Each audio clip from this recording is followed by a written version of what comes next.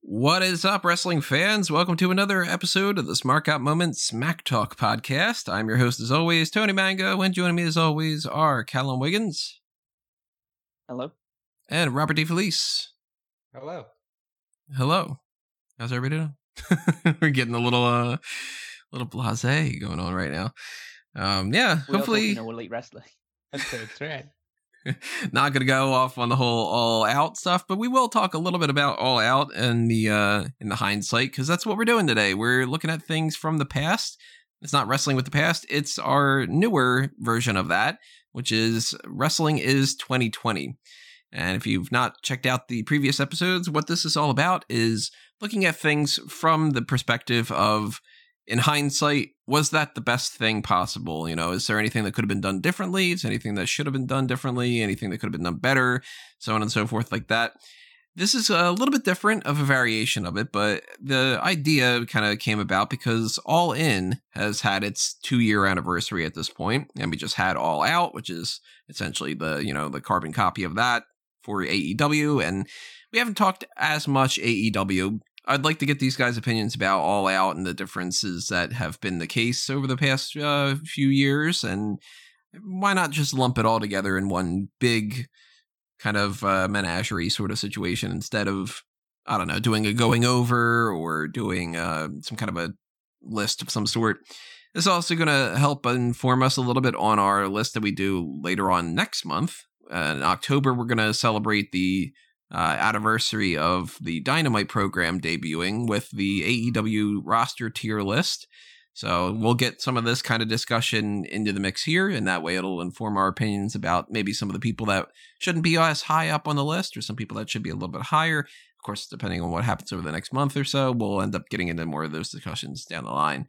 But like any discussion, I want to know what you have to say about these topics, so go ahead and drop a comment on whatever it is that you can drop a comment on. That means the Facebook page, the Twitter, at SmartGotMoment. You can do a comment on the page on smartgotmoment.com, or the best thing that you could possibly do is go over to the YouTube channel and the video for this. Drop a comment on that one. While you're over there, hit the like button, hit the applause button if you want to donate a little bit of money our way. If you really like this video, you got the spare change. You could also subscribe to the channel if you haven't done that already. Ring that little notification bell and join the channel as part of the membership platform that we've got going on here, which is essentially like the Patreon. And of course, there is the Patreon. So if you want us to grow in the future and you want us to do anything in particular that you would take advantage of the Pick Your Poison tier for, or you want to get access to the $10 and up Darkcast that are Patreon only episodes, then donate to the Patreon and help us out in that way. But let's just start this with, I guess like some generalized talk. In hindsight, we have now a full year of essentially of Dynamite. We've gotten many months before that of AEW just as a company. And we've got the whole fallout from All In. You know, we've gotten 2 years of what is basically the gestation and the formation and the creation and then the follow through of this AEW company. How you guys feeling about it overall? Not as strong as I was, let's say, 6 months ago. How about you, Cal? Overall, it's been successful, and I've enjoyed the vast majority of it. I think that it's nice to have an alternative that feels not so much like it's definitely not competing with WWE. It feels like it's got some legs to it. I was very skeptical of this, but I was excited for it. And I've kind of gone back and forth, 50-50, super high, super low, in the middle kind of stuff over and over and over again. Like it never really plateaus and it never really stabilizes for me either. There's times where I feel like this is just, I guess, like a fool's errand and it's not going to work out. And that everybody's kind of still in that honeymoon phase where they don't really want to criticize the company all that much. And there's lots of flaws that need to be fixed and everything. And then there's other times where I'm like, oh, wow, they've really got their head on straight and they're fixing things and they're doing things differently. And this is the best possible way that it could have gone down. And that's only the beginning and everything's going to go great and everything like that. So You catch me on one day, I'm going to be more positive than another day. Some days I'm really low, sometimes I'm really high, and most of the time I'm somewhere in the middle. I think when I look at All In, and All In was a very special moment. It felt like a real bump for the industry that we hadn't seen in a while. But when you look at what that was, where you had people from Impact and Ring of Honor and New Japan, and then it became its own company. Now, don't get me wrong, AEW has a lot of cool puzzle pieces. They got Chris Jericho, which I don't know if many people saw that coming. The Bucks and Cody and Kenny are a part of the infrastructure. And then there's the fact that it's obviously named after them, All Elite Wrestling. I guess I'll start there. 2 years in, I don't know if I really care for that name anymore. It seems like too much of it is built around the Elite, and we know that they're EVPs and all that, and it just seems like that's a negative more than a positive on most days for them. But I might be alone in that sentiment. I certainly don't have any problem with the All Elite Wrestling name. I feel like if that's the thing you anchored your brand on, and that's the thing that's essentially established you, then I don't see why you shouldn't run with it. I think every wrestling promotion benefits from having a W at the end of it, because that elicits the chants. You had ECW and probably not WCW because there was too many syllables in that. But I think when you do have that kind of sounding thing, because nobody chants WWE because it doesn't sound good to chant, but chanting AEW sounds good. So I think that's a positive on that front. I think, yeah, like I said, it's tied to the thing that made your brand special, and I know that it maybe even in like 30 or like no, not 30, but like 10 or 15 years time, we'll look back and think that's a little bit of a shorter termist name. But I think 2 years in, it's totally fine. I think that there could have been better options, and there could have been far worse options. That's true. I mean, they could have gone with like the Elite Wrestling Federation, and it would have been like that wouldn't have worked out all that well, you know. What was the original one that he wanted to go with? Because it was he wanted to build it around CM Punk. World's Best Wrestling, and that is a little on the nose. That feels like I'm 12 and I'm starting to eat bread, and I'm going to call it World's Best Wrestling. But I wonder a lot about how we would be looking at this promotion if it was just Tony Khan and Kevin Riley of Warner Media, and maybe not so much, hey, let's bring in the wrestlers in an office capacity. I wonder how much different Tony Khan's promotion looked before bringing on the Elite. I think that if it would have just been Tony Khan and all that, we'd be looking more at this as like an NWA Power than an actual... I mean, we joke about it all the time, but it's like, this is WCW right now. It's the actual other company. I think having the presence of actual, like, the top wrestlers in the backstage capacity gives it a bit more of a... also like an indie feel in a negative way, but it gives it more of an organic feel, because WWE is very corporate in the sense that the people on top are Vince and Stephanie, and obviously Hunter was a wrestler, but he's not so much a wrestler now. He's cut off that side of things. And then it's got a huge board of directors and everything like that. I'm sure AEW has that aspect as well, but it's Tony Khan who's the guy who's mainly funding it and his family behind it. And then it's a group of wrestlers and a few other like TV producers behind the overall development of it. And I think that gives it a bit more of it just gives it more of like, this is a wrestling promotion rather than essentially a production company that makes wrestling. I kind of feel what the distinction with WWE is at this point in time. So when I had suggested this discussion, one of the immediate things in the forefront of my mind was, we're starting to see, okay, the bloom is off the rose a little bit, in that fans aren't being as forgiving. And I sort of feel like their direct, well, we're not going to be WWE and we're this, and that's starting to really bite them in the ass a lot. because anytime they make a mistake, I feel like it's amplified. And I'm beginning to wonder, was it smart to praise yourself so much on being we're for the fans and we're the antithesis of WWE, instead of just saying, hey, we're a new wrestling company and come check us out. We hope you like what we bring you.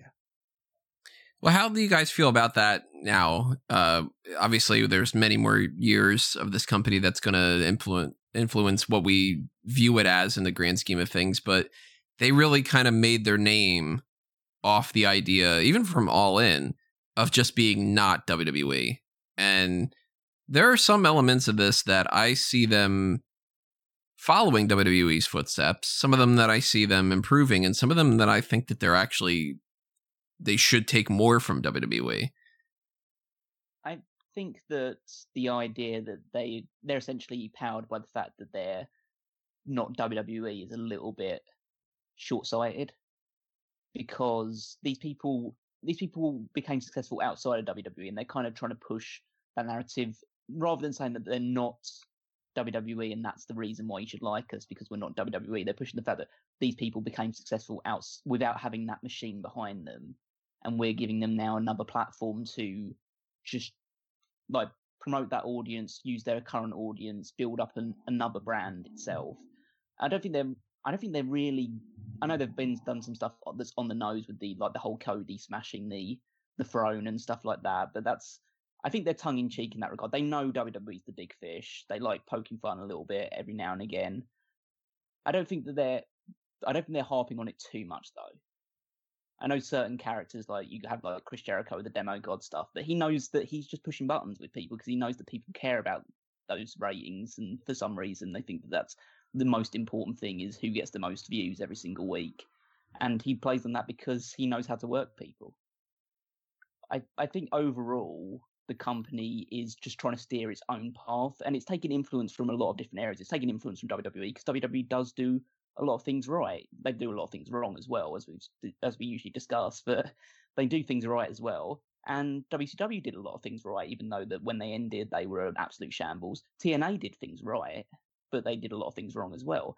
And I think they're trying to take their experiences from other promotions and what they know from the past and everything like that, and trying to produce the best thing they possibly can. And they're making mistakes. Of course, they're making a lot of mistakes, and they're doing things that are wrong as well. But I kind of feel like, not in every instance, but in a lot of instances, they're learning from it and growing with it.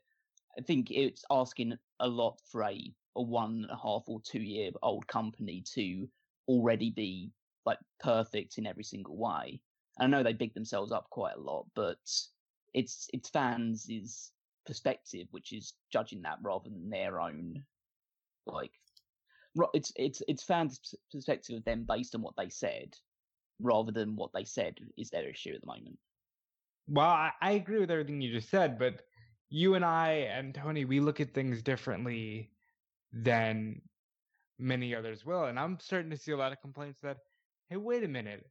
You guys are supposed to be this big alternative. Why the fuck are your 3 champions people who just left WWE? Like, it's already starting to hurt them in that way, that they're like, well, why is it that the Revival are your tag champions when, you have all these newer, fresher acts right here? I like it. I like where they're going. The only issue that I have with the initial beginnings of AEW are that they promised this whole sports-centric thing, and it's clearly been a lot of entertainment and gaga, and that's fine with me because I like wrestling, but I feel like their fan base feels betrayed. I mean, we've gotten at this point, the ranking system's gone along long enough that we know that there are major flaws in it. Like, any particular week, they could have the wrong actual numbers is one problem. The second is, even if you're not necessarily the number one contender, you can get a title match, and it kind of defeats the purpose of the power rankings a little bit. We know that the people that are super into just let me go see a match, and that's all I'm interested in, they've got their positives and their negatives, and the people that want more storylines are complaining that it's just the matches and everything. And we do our complaints about both sides of things. Like, we kind of talk here and there whenever we do our like predictions or anything like that, that sometimes it's like, okay, it's just a match for the sake of being a match, and it's going to go for like 25 minutes, and it doesn't need to go on that long.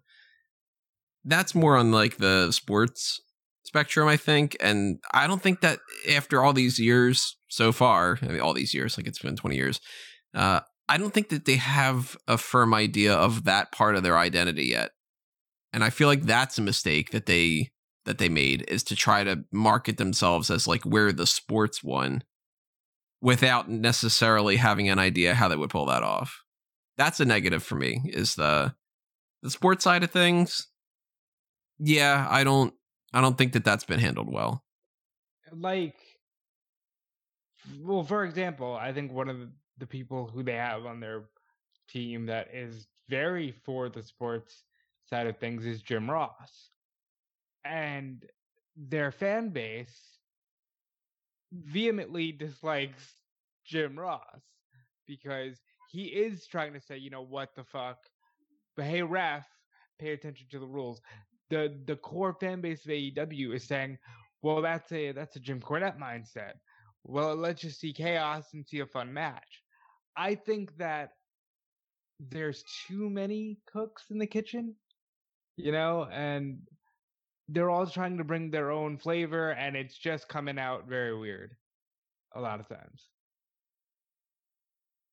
I think that there are some issues and there's differences in opinion because of their backgrounds. I mean, obviously, they all worked in all pretty much worked in some degree. The guys at the top, at the very least, in either Ring of Honor or New Japan Pro Wrestling, but they also have the different backgrounds where Kenny is very much influenced by the DDT stuff, which was very heavily comedy based. You have the Young Bucks, which are very much heavily focused on good, solid tag team wrestling that involves a lot of spots and it involves a lot of action. And I think that the idea that they just have absolutely no idea about psychology is wrong, but they know what worked for them on the indies and they're trying to push that more in their style of matches. Whereas you have Cody, who is a lot more traditional, and I think that he probably parallels Tony Khan a little bit more with that regards. Like him and Tony probably are the ones that see eye to eye on most things. So there probably are like a good amount of differences of opinion. They I agree with what you're saying with the sense that the sports aspect of it has been lost slightly because the rankings don't make much of any sense. Because people win and lose matches. They either don't go up, they don't go down. They stay on there even if they haven't wrestled for a while. Yeah, Britt Baker.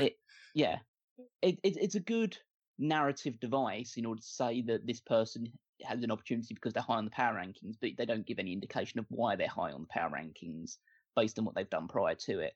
I think it would almost work for them to try and simplify it and streamline it a bit more by you can have the power rankings table, but it's just a sense of, okay, we have a match if they're doing like the thing where they reset it each year, just have a match at the start of the year, which kind of determines, or a tournament at the start of the year that determines your ranking position at the start of the year. And then if you keep winning matches, you stay high up. And if you lose matches, you risk falling down. But you have to, if you're going to stick to that system, you have to be dedicated to it and book around it. And it's a booking crutch. It's a serious booking crutch unless you're going to stick to it and you have a plan mapped out for basically the whole year, which you can't have because things just change on a dime and people get injured and other stuff happens that you can't control. So if you want to do this sort of thing, you just kind of have to play that people aren't going to be looking at it that closely and hoping for the best and just say, okay, it's this guy's the topic because he's top of the power rankings. So, okay, we'll just go along with it. I think that they could do something where you have the TNT Championship in particular because of the way that Cody ran it, just being, okay, guys can just compete for the TNT Championship if they just win number one contenders matches or something to that effect, or they win some sort of qualifying match to get an opportunity for it rather than needing to go by the power rankings.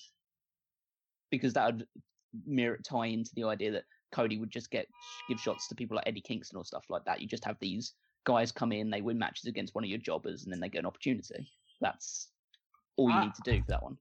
I'll say this. I think perhaps working against AEW, even though it's grown the promotion so quickly, is how fast things are moving. This promotion went from, all right, so we're going to do a pay-per-view and we'll do 2 smaller shows that we'll give away for free.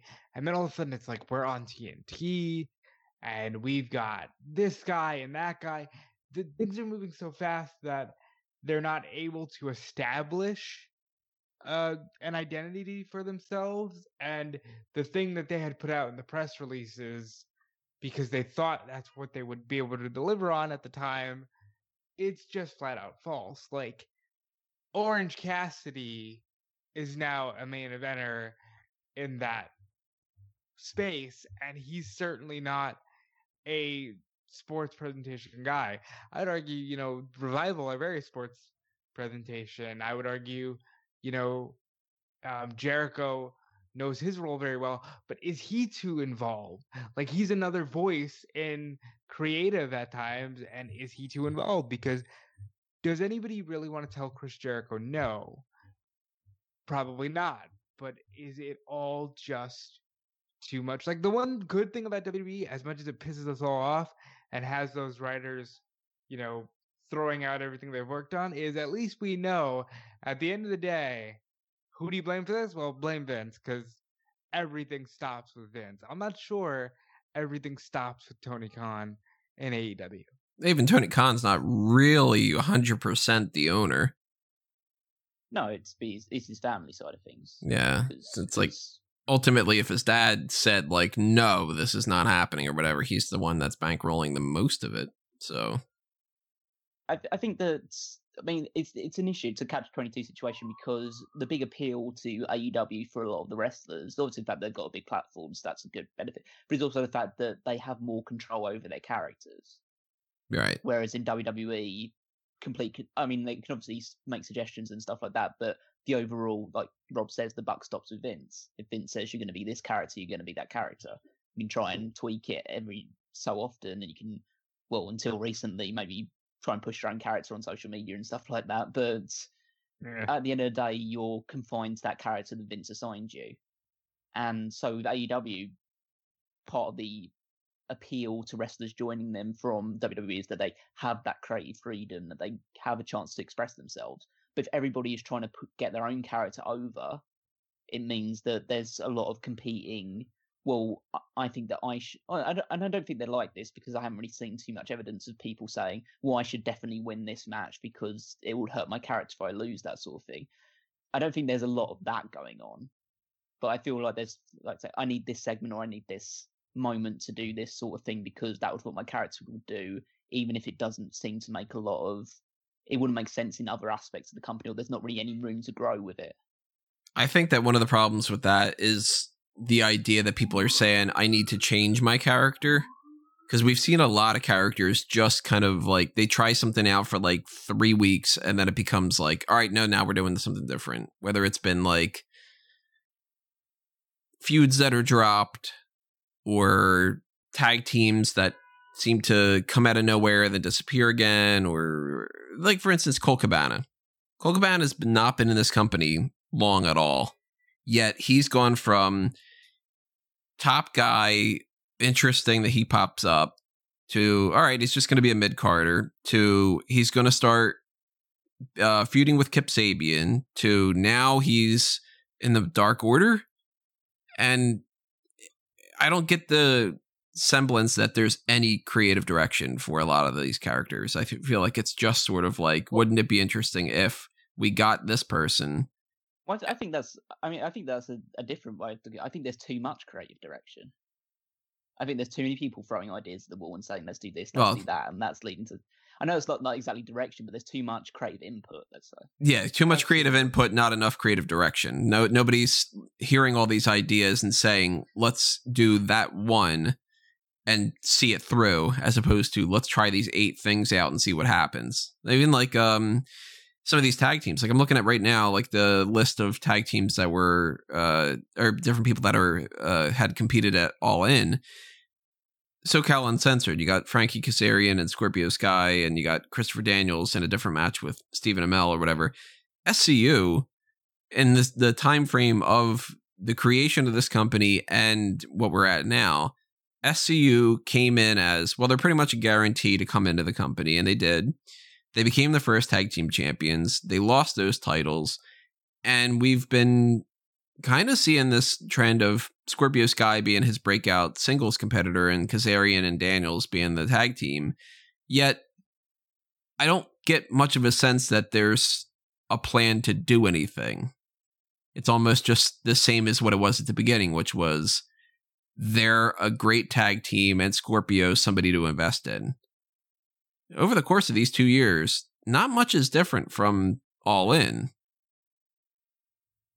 I feel like I'll take a Joey Janela, for example. He was one of the first guys, if not the first male, to say, I'm in with All Elite Wrestling. And they've done jack shit with Joey Janela. Now, granted, I say this on September 9th at 3:53 p.m.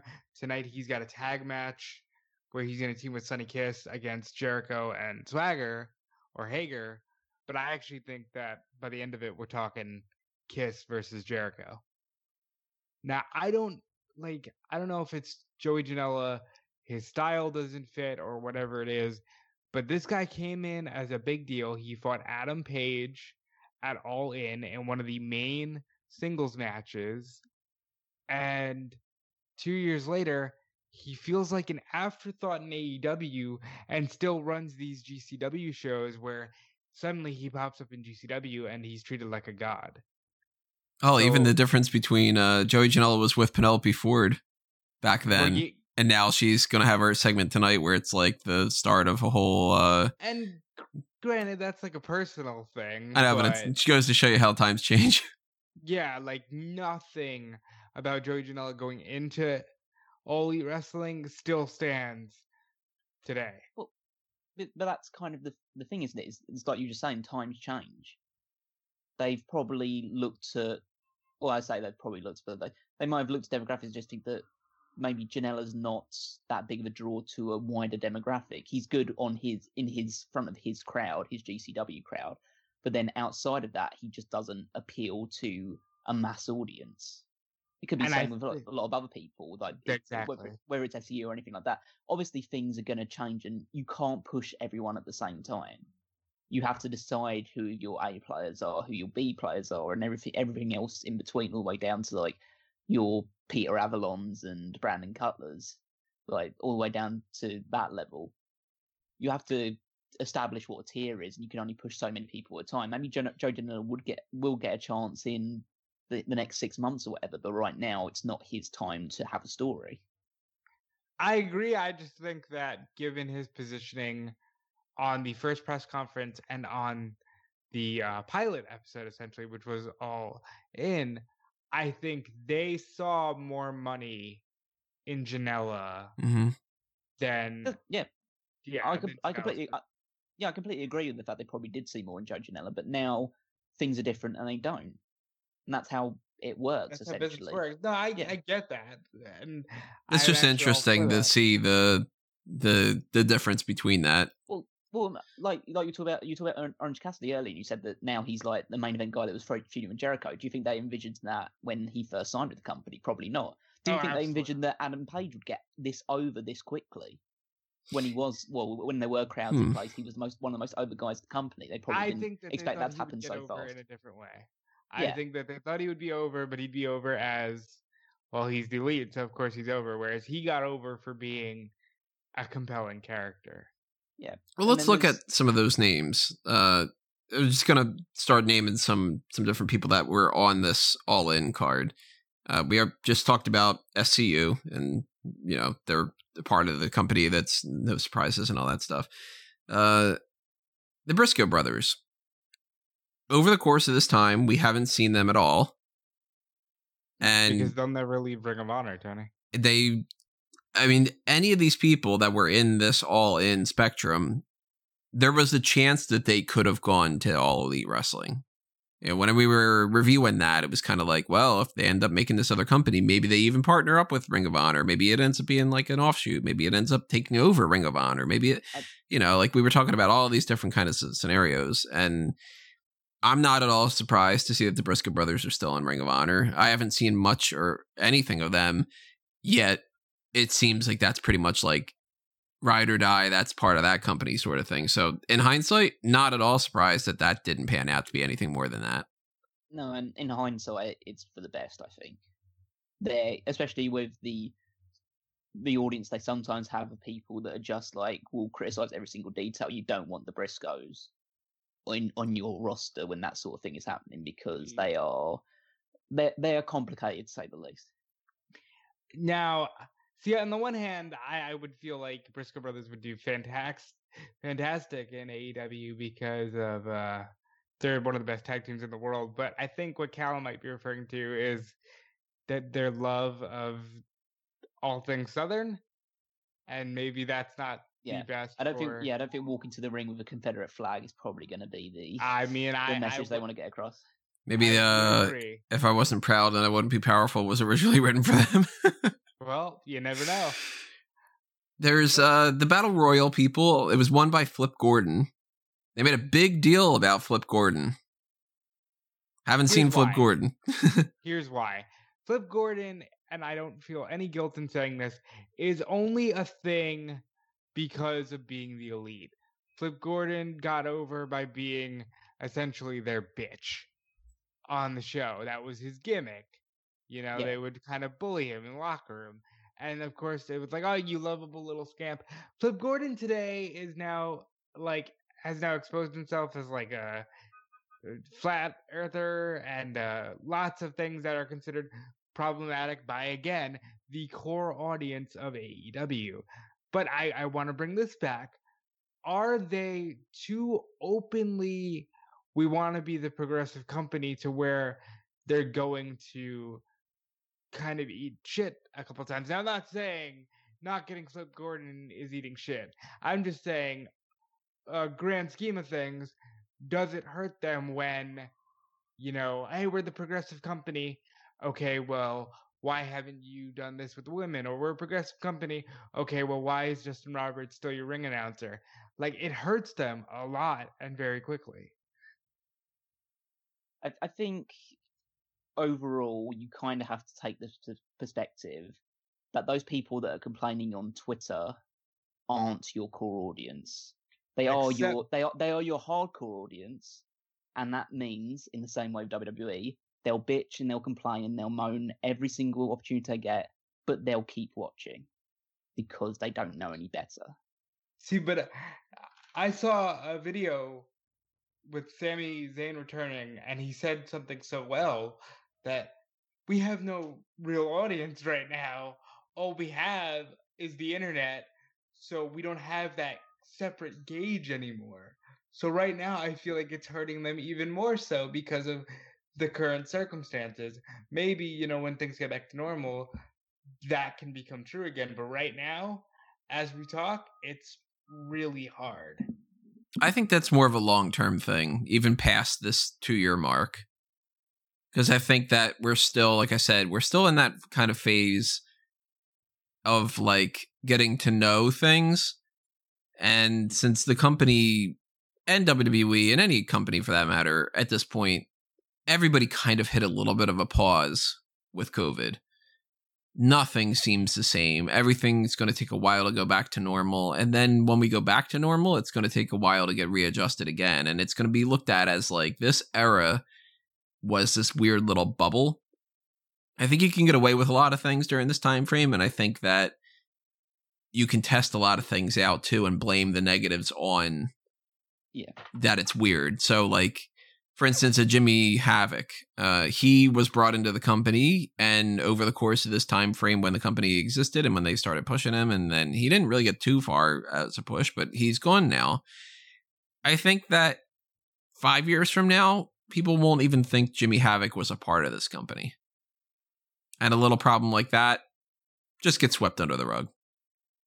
Yeah, that's pretty easy to just get rid of. He didn't win any championships. He doesn't have any lineage really in the history. The only thing that he really did was be Kip Sabian's second for a while. Right. It's not like he was the first ever champion and they got to go like, crap, we can't talk about that anymore. You can sweep him under the rug pretty quickly. The only major boom with Havoc was he was featured in a major match at last year's All Out with actually Joey Janela. and Darby Allin, as in here's the 3 crazy white dudes who are gonna do some crazy shit, and you're gonna like this.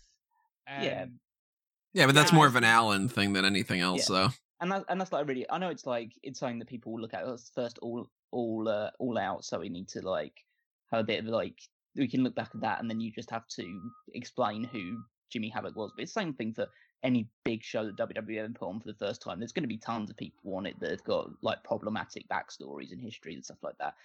I always go back to the argument that like you basically can't work in wrestling if you don't have a little bit of a rep in certain areas.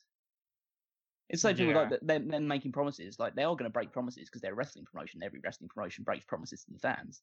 Yeah, just the way you don't get anywhere in the wrestling industry without lying to your fans. In the same way, most businesses don't get anywhere without lying to the people that buy from them. Oh, no, every single business in the entire planet lies. It's I'll agree with what Rob says. That I think they do listen too much to Joe Schmo on the internet, and that's to their detriment at the moment.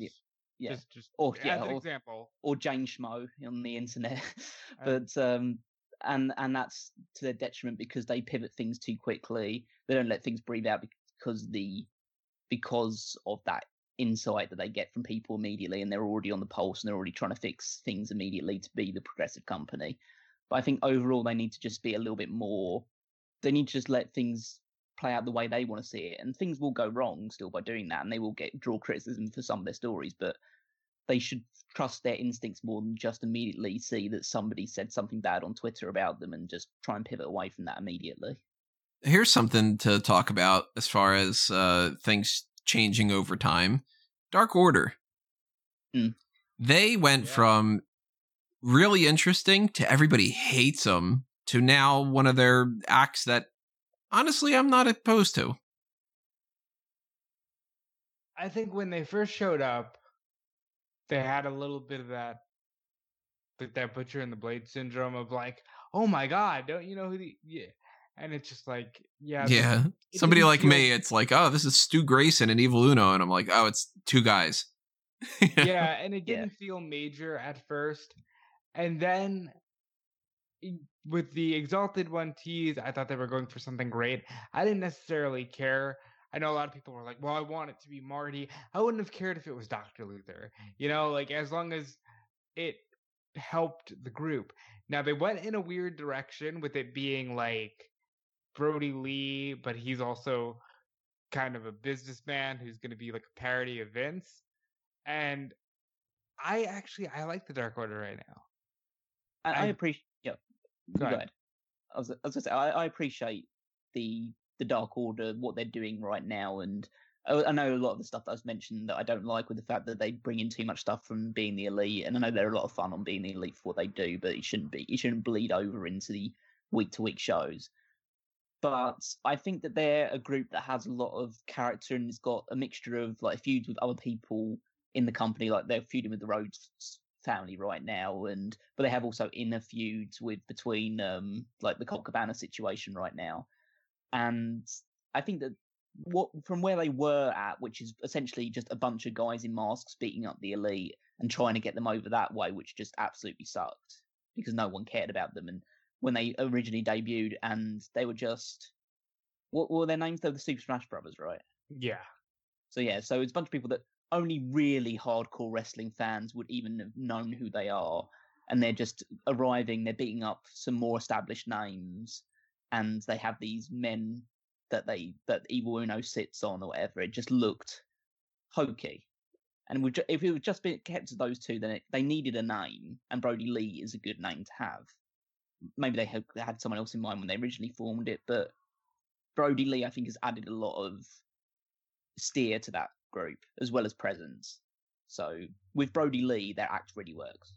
I still don't think Brody Lee's the best option for it, but he definitely upgraded the group considerably. Because if they would have been exactly the way that they were at the beginning of this, I would still hate them quite a bit. And one thing I do like about them is the fact that they're recruiting. And right. They're getting bigger. And that's what a cult should be doing. It's not the Wyatt family where it's just the same 3 or 4 people over again. Mm-hmm. What a great cult they are. I mean, they got Daniel Bryan for, 2 weeks? And then they lost him. They're a family. They grew up in the swamp. Yeah, I know, but it's just the idea of, like, if your gimmick is you're a cult gimmick, then you need to recruit people and you need to steer people to change their own characters by doing it. Like, one of the most interesting things I think they did, and I know they did this on I think they did this on Dynamite. It might have been on Dark, but I think it was on Dynamite. Was Anna Jay immediately, like, she came in, like, her first, like, big match was against Avalon. It was Abaddon, yeah. Abaddon, sorry. And Abaddon destroyed her, like pretty straightforwardly. And then because she's a loser, she immediately got recruited to Dark Order, and now she's got a bit more, like, presence about her. Yeah, she's got a purpose at this point now. Yeah, she's got a purpose, and that's good. They should take people that are on losing streak. I wouldn't be surprised if you get Joey Janela to join that group at some point, or some other people. It can be a running thing for a good year or two of just this guy. You lose people who get annoyed with the way that Brody Lee cheats them, so they leave the Dark Order, but then you recruit other quote-unquote losers and jobbers from the company, and you give them purpose and direction, and maybe give them a bit more emphasis through being part of the Dark Order. Yeah, they've done a good job when it comes to that, because John Silver's funny on BTE. Anna Jay serving a role in the women's division. Tay Conchi just got signed today, so, I mean, she seems like she's going to be a part of that too. So maybe even, like, you got a tag team thing. Signing with AEW on your bingo card? Because I did not before that tag tournament. No, I figured she probably would go somewhere like that. Once she got released, I was like, she's going to either AEW or she's going to pop up in Impact. I thought that she would. I thought that she was going to leave wrestling entirely, or she was going to not leave it entirely, but maybe just take a break for a year or two or whatever, because she has her modeling side of things. So I thought that was something that she was going to pursue for a little while. But from, again, I don't want to move too far in tangent, but from what I saw in the tag team tournament, I mean, she's not great. Let's put it that way. She's not like she's not going to revolutionize the women's division, but she looks like she wrestles different in AEW than she did in WWE. I don't know how that's changed in a matter of a couple of weeks. Whereas, as far as I'm aware, she didn't do any wrestling between being released from NXT and joining AEW, right. And yet she's just wrestling different. And I don't know how to really. Maybe it's because like she's allowed to do more with what she was taught. Yeah. And if she does, because you do that, and she continues to get better, and she has a bit more of a presence due to this Dark Order thing, then yeah, it's a positive. That's why I think that the Dark Order is good, because it gives less prominent people a chance to be part of a collective thing, even though the whole collective is really just a vehicle for Brody Lee to get more over. Well, let's talk about some other people like Conchi, because again, looking back on All In, some names that went there, some names that went nowhere, some names that just disappeared entirely. Moose, not a part of AEW. Impact. No, very much tied to Impact. Very much tied to Impact, where that's not too much of a shock. Brandon Cutler, in this time span of All In versus the creation of All Elite, I mean, he gets his contract. He gets a secondary contract. They put that video up online before about him being all, emotional about finally getting, like, a job that is, like, stable and everything. He's gone from being, like, a no-name to being a jobber, but he's being one of the prominent jobbers, and he's got a story. I mean, he's going to be fighting Peter Avalon at some point for who can win their first match, like. I like that, because I feel like he's someone who knows his place. He knows he's never going to be a top draw or a top guy in the company, but he's what you want in a jobber, which is someone who it's good to watch get beat up, and he's competent and safe in the ring. That's what you want with a jobber. And you can tell that he's having fun. So it's not like he's a good enough jobber. He's knocking down like Tony Khan's door and saying, "Why aren't you pushing me more?" He's probably not in that camp. Because it's a little bit weird when you see somebody and they're a good jobber, but you can tell that they hate it.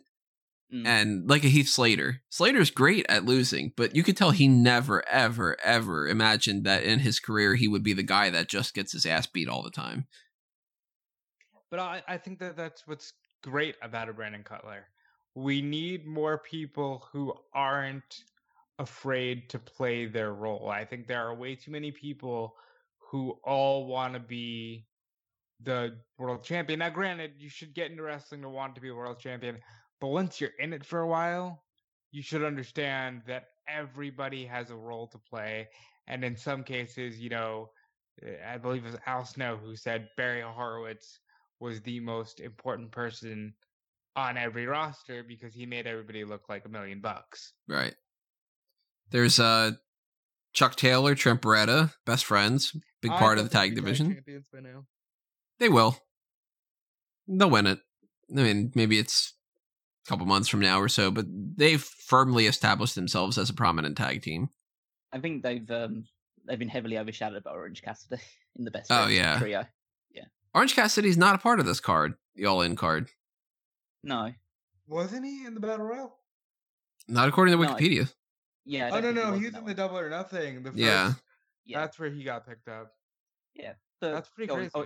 Yeah, it was just a guy who we thought would just be a bit of fun to join the company, but yeah, it's risen up to be very prominent, and that's based on just the reaction that he got, and he's gotten like online and stuff like that. So they are. I know it's saying like they listen to their audience too much, but then when they hear that someone's getting over, they run with them. They're not just going to shy away from it in the same way. Like, again, I don't want to make too many WWE comparisons, but like this guy is getting over organically. Well, he was not getting over the way that we wanted him to get over, so he's got. Let's cut his legs out from underneath him. Yeah. I think in the case of Cassidy, it's the exact opposite with what we were saying with Janela. He got over with casuals, and casuals were immediately like, this is the silliest thing I've ever seen, but I want more of it. And they said, well, there's our hook to get new people in, because that was a lot of the goal, not just to get lapsed fans back, but to get people who've never watched wrestling before into professional wrestling. And whether I like it or not, guys like Cassidy, guys who do the comedy stuff have done that. And I think my hope is that the feud with Jericho and stuff gets Cassidy to the next level to where he can also be a serious threat and still have fun. There's Rocky Romero. New Japan stuff. Yeah, I mean, like booking New Japan partially. Yeah. There's Cheeseburger. We haven't seen him since then. Very much tied to Ring of Honor. See, here's the thing. They Ring of Honor helped put a lot of All In together because they thought that was going to be their big break.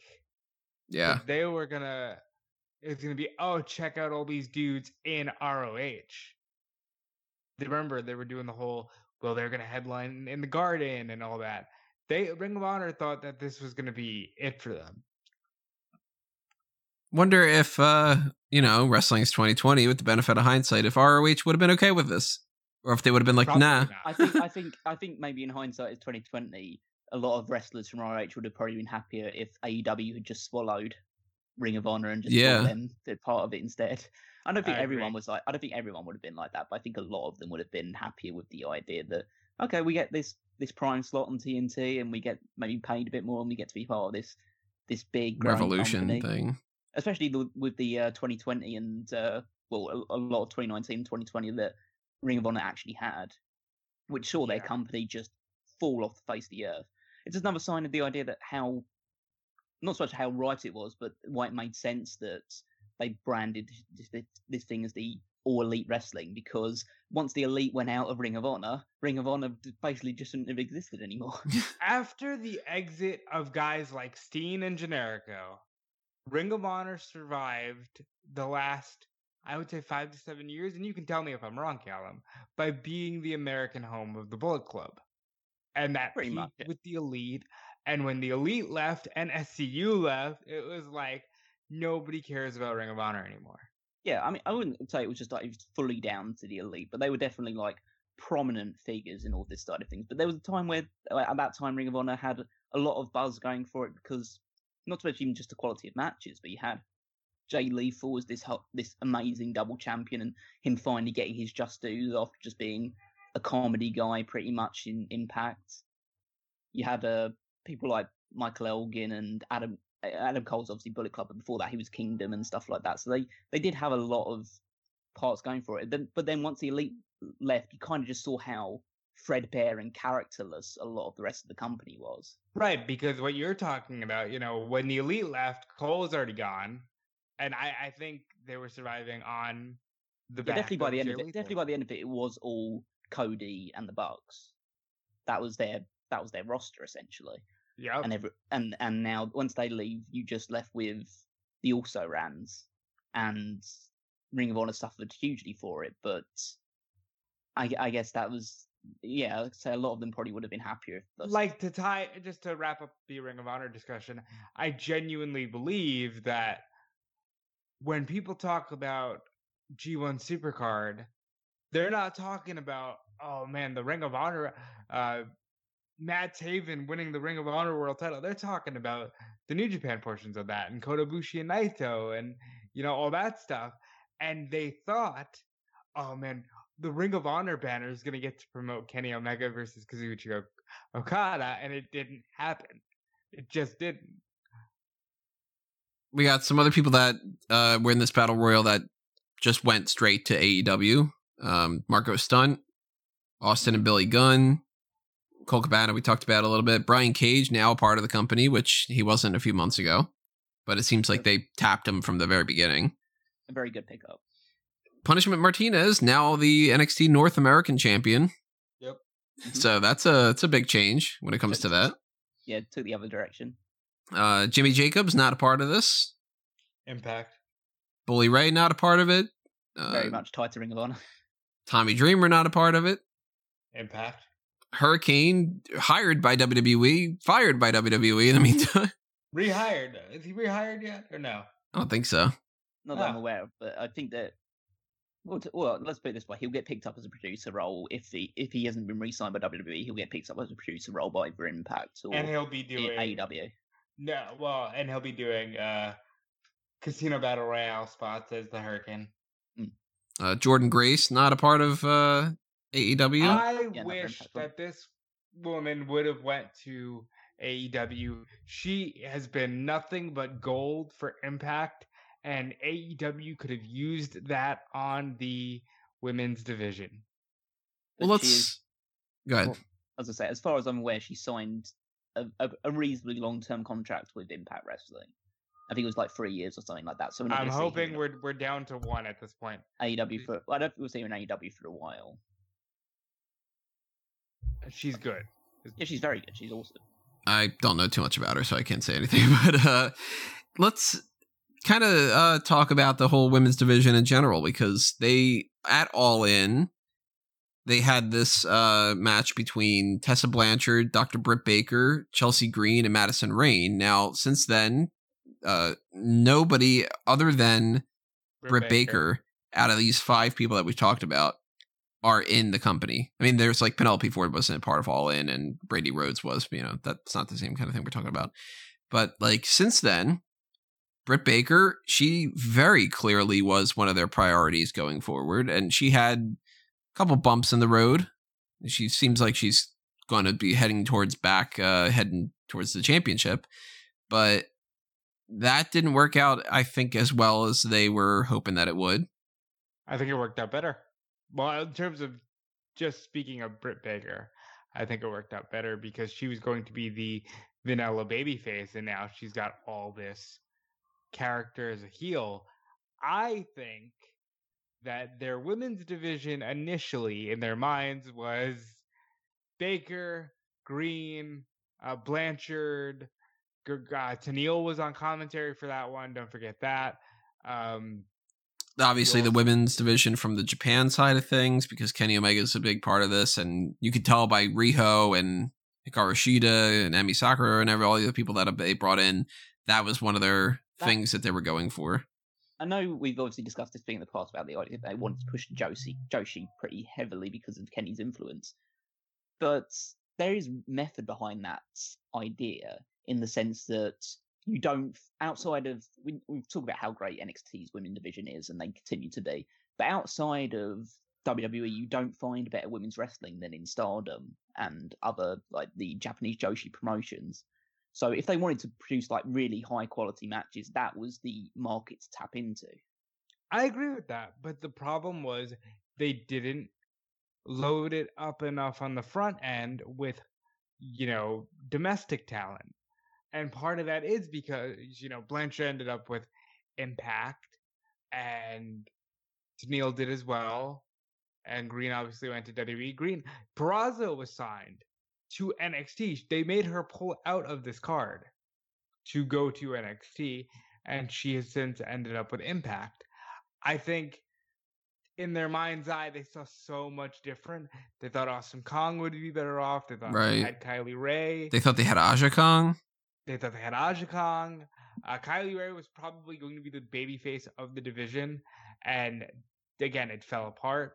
So the women's division has been a little snake bit, but I think now is the time to just really load up on some girls that are American, based, and get a lot of buzz online, and just as a make good. Because as good as the Joshi are, not people weren't popping for the Joshi matches just because they were good matches. They wanted story.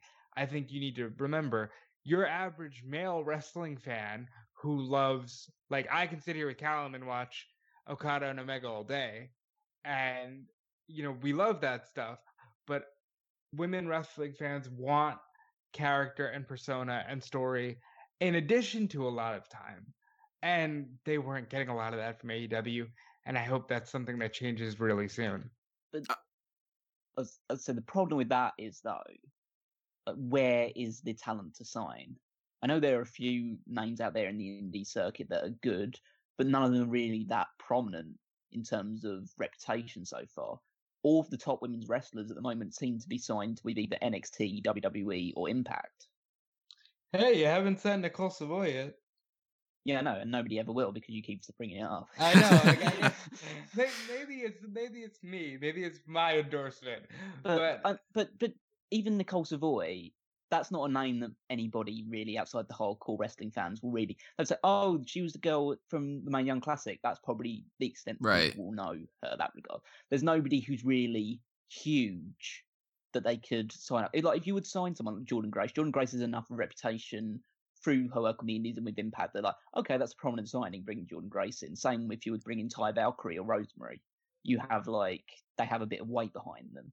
Especially if you were to sign like someone from NXT straight out of AEW. I would sign Taya. I think Taya is fantastic. You should sign all of these people, but they're not available, and that's the issue. I know that.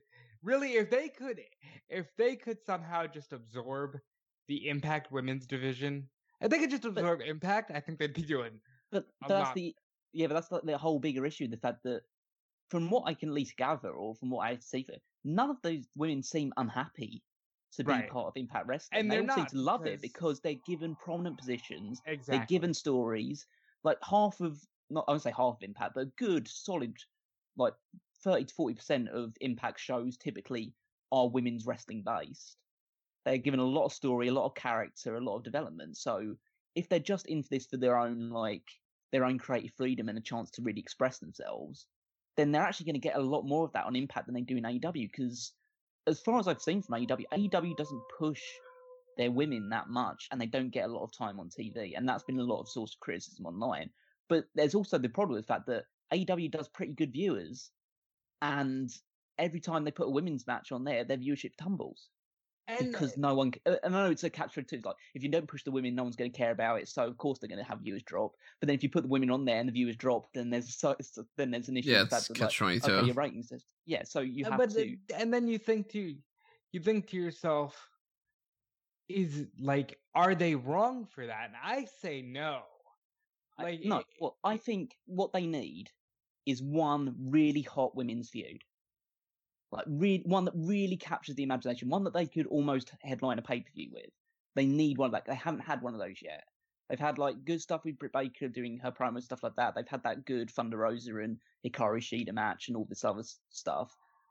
But they need that one feud that really captures people's attention. Like, wow, these people just really want to just fight and beat the shit out of each other. I'm so excited to see this match. Here's what I would do. Now, October 24th, to the best of my knowledge, Deonna Purrazzo is not signed. Now, October 24th is Bound for Glory. She will face Kylie Ray.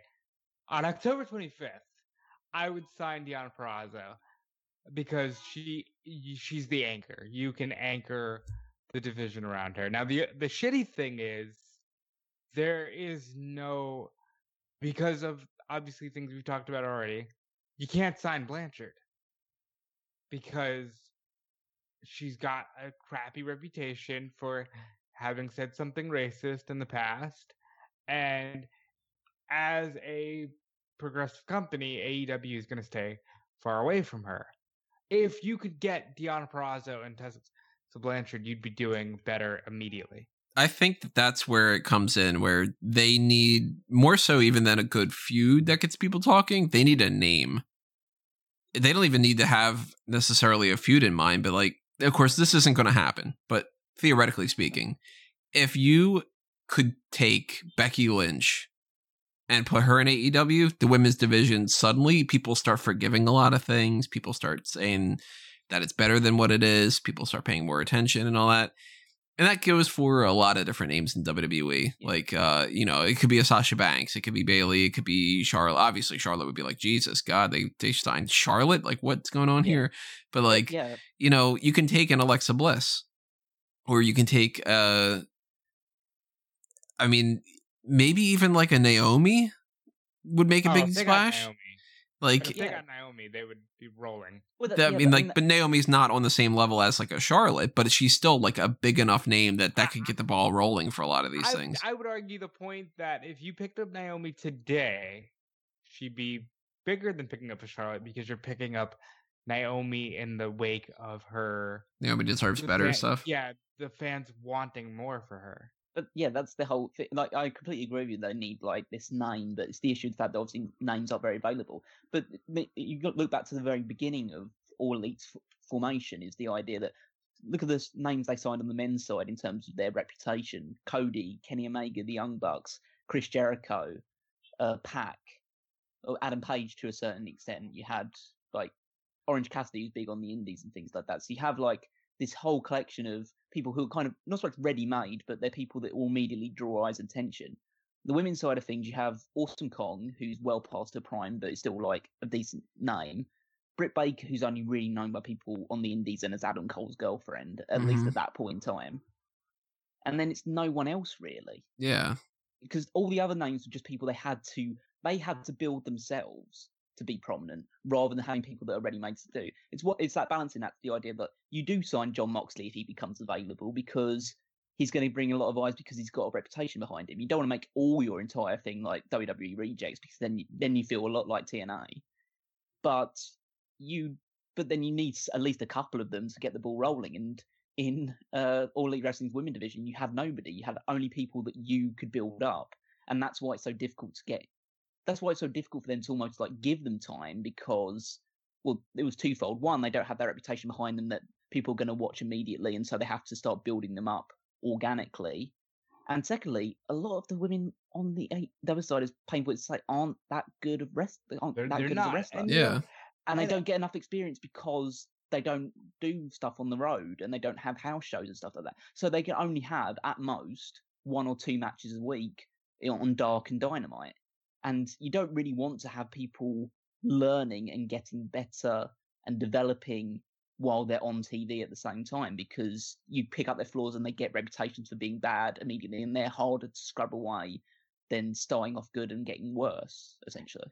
And in fairness, now, we are not women. That goes without saying, I think. But it seems to me like there's almost a fear of saying, hey guys, these girls are just not good. They're just not that good. And it becomes this thing of, oh, well, they need to be given a chance. And it's like, but how many chances?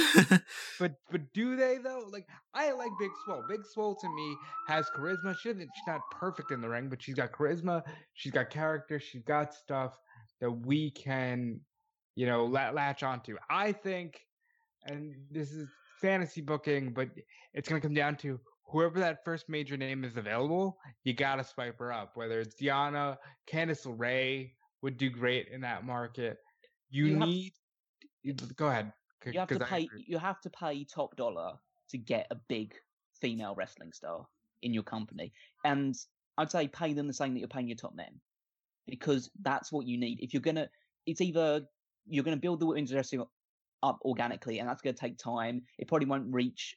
I mean, look at like WWE in terms of when that transition to the women's evolution, that took years. And it's going to take years in AEW to build up a star, as it were, to finally like be at the head of the AEW division, whether that's Britt Baker eventually, or you get Riho back and maybe she can do that. Because I think Riho was on the way to reaching that status when this COVID thing happened, and she was I don't. To, unfortunately. I think that, yeah, looking at the reactions that she was getting and the numbers that she was doing compared to the women's side of things nowadays in their segments, she was very, very popular.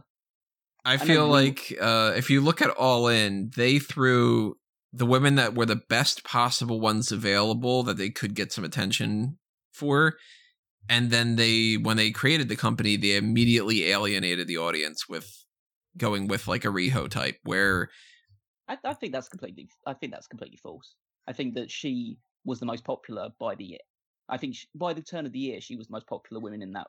Well, it's because she was the champion. They built her up. No, it's because she was organically like someone to get behind. I think, again, I feel like if they would have had Blanchard, or if they would have had Chelsea Green, or of course you would any of those, they would have gone with them immediately over somebody like a Riho. Yeah, I agree with you. I think that you would push them ahead of them because they had a reputation prior to that. But I also think that Riho would have eventually overtaken them because. I think that it comes down to wrestlers didn't feel comfortable signing. You felt more comfortable signing a 3-year deal with Impact because Impact as opposed to this new... then it won't die. And yeah, as opposed to this new promotion, even if they've got Jericho, I think AEW said, we'll get the Joshi.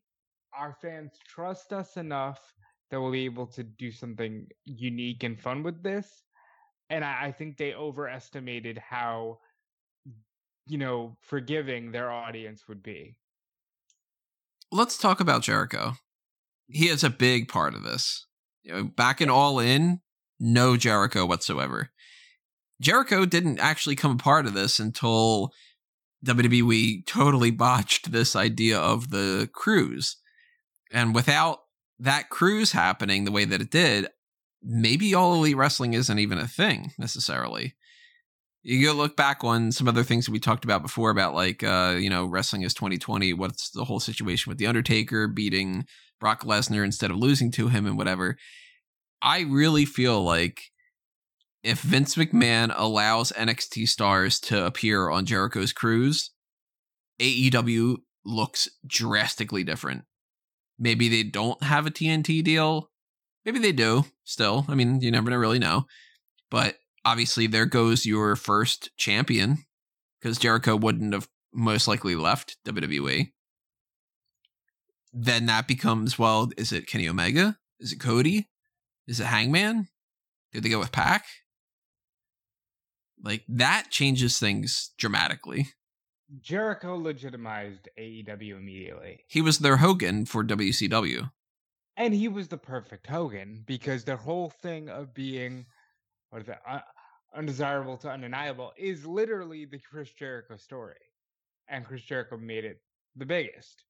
He loves being that guy who's like, I can stand up for a Sonny Kiss because I was that nobody. I can stand up for that Orange Cassidy because I was the skinny nobody. He likes being in that role, but you're 100% right. If WWE just lets NXT on the fucking cruise, none of this happens. Jericho doesn't show up at All In. There's no connection between Jericho and the Bucks. And none of it happens. But that being... Go ahead. I was just saying, I completely agree with you, but you continue. But that being said, as big of a game changer that Chris Jericho has been, I think he's also probably one voice too many on the creative side. I don't know. I only know what he's told us, and he's told us a lot, these COVID Saturday Night Special Q&A sessions. But I think he's maybe one voice too many in creative. And more importantly, I think he's the guy who ultimately has it being like, okay, well, let's get this guy and let's get that guy. Let's get Brody Lee and let's get Jake Hager. He's just never going to be much of anything in my eyes anyway. But as much as Jericho shook up the game, I think Moxley shook it up far, far more than Jericho ever did. And I don't want to skip over Jericho per se, but I want to tie in Moxley because, yeah, Jericho versus Omega on pay-per-view was cool. Jon Moxley coming off of the Shield run a month before, was even more like, oh shit, this is the new big promotion. In terms of Jericho side of things, I completely agree with what you guys have said, that if they'd allowed like the NXT people on the cruise and WWE had maintained a stronger relationship with Jericho after he had left, then Jericho probably wouldn't have signed with AEW. He would have left. But part of me thinks that he would have signed with AEW anyway, just because he was doing the stuff in New Japan anyway. And in the same vein that AEW needed Jericho to be this successful out of the gate and to really like establish themselves immediately, Jericho needs AEW to prove he's himself relevant. to be one. Not to prove that he's relevant, to prove he's one of the greatest that's ever done it. Because if he can say that he took this fledgling company and 3 years later they're doing like the strong viewers on AEW or on TNT or their whatever TV station they end up on, and they're competing with WWE on a more even keel or whatever. I mean, I'm basing that more on the fact of not AEW's numbers going up, but WWE's continuing to go down. but if you could say that sort of thing, then that adds to his legend, and that's what Jericho. I think that's what Jericho thrives on, because it's something that I've always like applauded with him and thought that something that's very, very admirable about him is the fact that he never wants to stand still. He always wants to be at the cutting edge of everything that's going on in wrestling and wants to be the talking point, the person who's like the top star, but he's also the one that's getting everyone over. He's also the one that's like making all the headlines and everything to that regard. And him signing with AEW was him doing that, was him making headlines in wrestling again. Because if he just went to WWE, it's like, oh, good, Jericho's back in WWE, that's cool. But if he signed with AEW, it's like, oh my god, Jericho's just signed with the promotion. This promotion means a lot more now. And Jericho's like a darling in everyone's eyes again, or he's someone who's just like, he's right back in the wrestling atmosphere. He's not just another guy, another veteran in WWE. He's now like, okay, this guy is like the talking point in wrestling right now. Exactly. Jericho goes from the mid to upper card veteran to instantly your Hulk Hogan level, your Ric Flair level, and you now have the responsibility to make sure this promotion is a success. And I think Chris Jericho is a goal-oriented man. I think he wants to be the best rock star, the best podcaster, and I also think it probably sticks in his craw that the one WrestleMania he headlined, nobody gave a fuck. Rock and Hogan were the talking point. The other Manias he's been in World Championship matches for, he's never been the main event. I think he wants to prove that he is a top level guy, and AEW gives him the chance to do that. Now, pivoting over to Moxley as Rob did, Moxley is a game changer in the sense that he was a guy who only a month prior to joining All Elite Wrestling was a top guy in WWE. And that's a difference to Jericho in the fact that Jericho is obviously, he's a WWE legend. He was there for so many years, but he'd been on the outs with the company for a few months or years, like prior to that, or when he signed with AEW anyway. So he was still kind of out of the loop. He's obviously a well-known, respected name, but he was out of the loop at that point. Whereas Moxley was a sign that, okay, so we can maybe expect guys to go out of WWE and then transition immediately to AEW and immediately be a big deal. And that's a sign of like, okay, they're not just picking up, I'd say also rans, but people that were just like either veterans WWE or tied WWE at one point but had been let go already. It's signing someone who wanted to leave WWE and join AEW, and that's a huge difference. And Moxley can say whatever he wants about his time in WWE, and he doesn't have to have loved it, but Jon Moxley was a top star. Jon Moxley has the ability to say he wrestled Brock Lesnar at Mania, something Jericho can't even say. Moxley is organically over with the modern crowd of WWE, and then he goes over there and shakes everything up, and I can guarantee you nobody thought Jon Moxley when they were thinking the original formation of AEW, but it's worked out so well. Now the ambulances have gone by. You can notice that the audio quality is not as great on this episode, and I apologize, everybody. But what are you apologizing for? You're in New York and you just got engaged. You're apologizing for shit. Let's talk about Matt Cross. Okay, let's talk about him. What do you want to say? Matt Cross beat Maxwell Jacob Friedman, who becomes, a big part of this company. MJF just had his match with Jon Moxley for the world title. Didn't win. Disappointed in that. And this Matt Cross guy, I don't know anything about him. So he was on the cover of Backyard Wrestling for the PlayStation 2. He was in Lucha Underground as Son of Havoc. Son of Havoc, thank you, Jimmy. And he, yep. And he was on Tough Enough 10 years ago. Huh. Yeah, so I think that was just due to the fact that they wanted at that point in time. Obviously, MJF is still very young and still developing, but at that point, he was just like a snot-nosed heel who everyone hated, and so everyone just wanted to see him beat all the time. People do still want to see him beat all the time, but they know that he's a star now. I think in hindsight, they would have had him win. Oh yeah, I think in hindsight they would have had the ball running with him immediately because that was a blemish on his.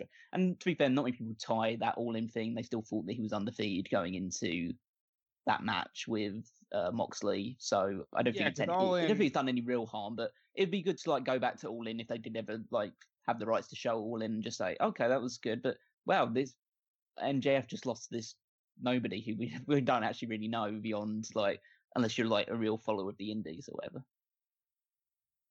Yeah, and I think it's just one of those things. Not everybody was getting picked up, but we've seen a lot today of Brandon Cutler's got a job because he's the Young Bucks boy. He's their friend.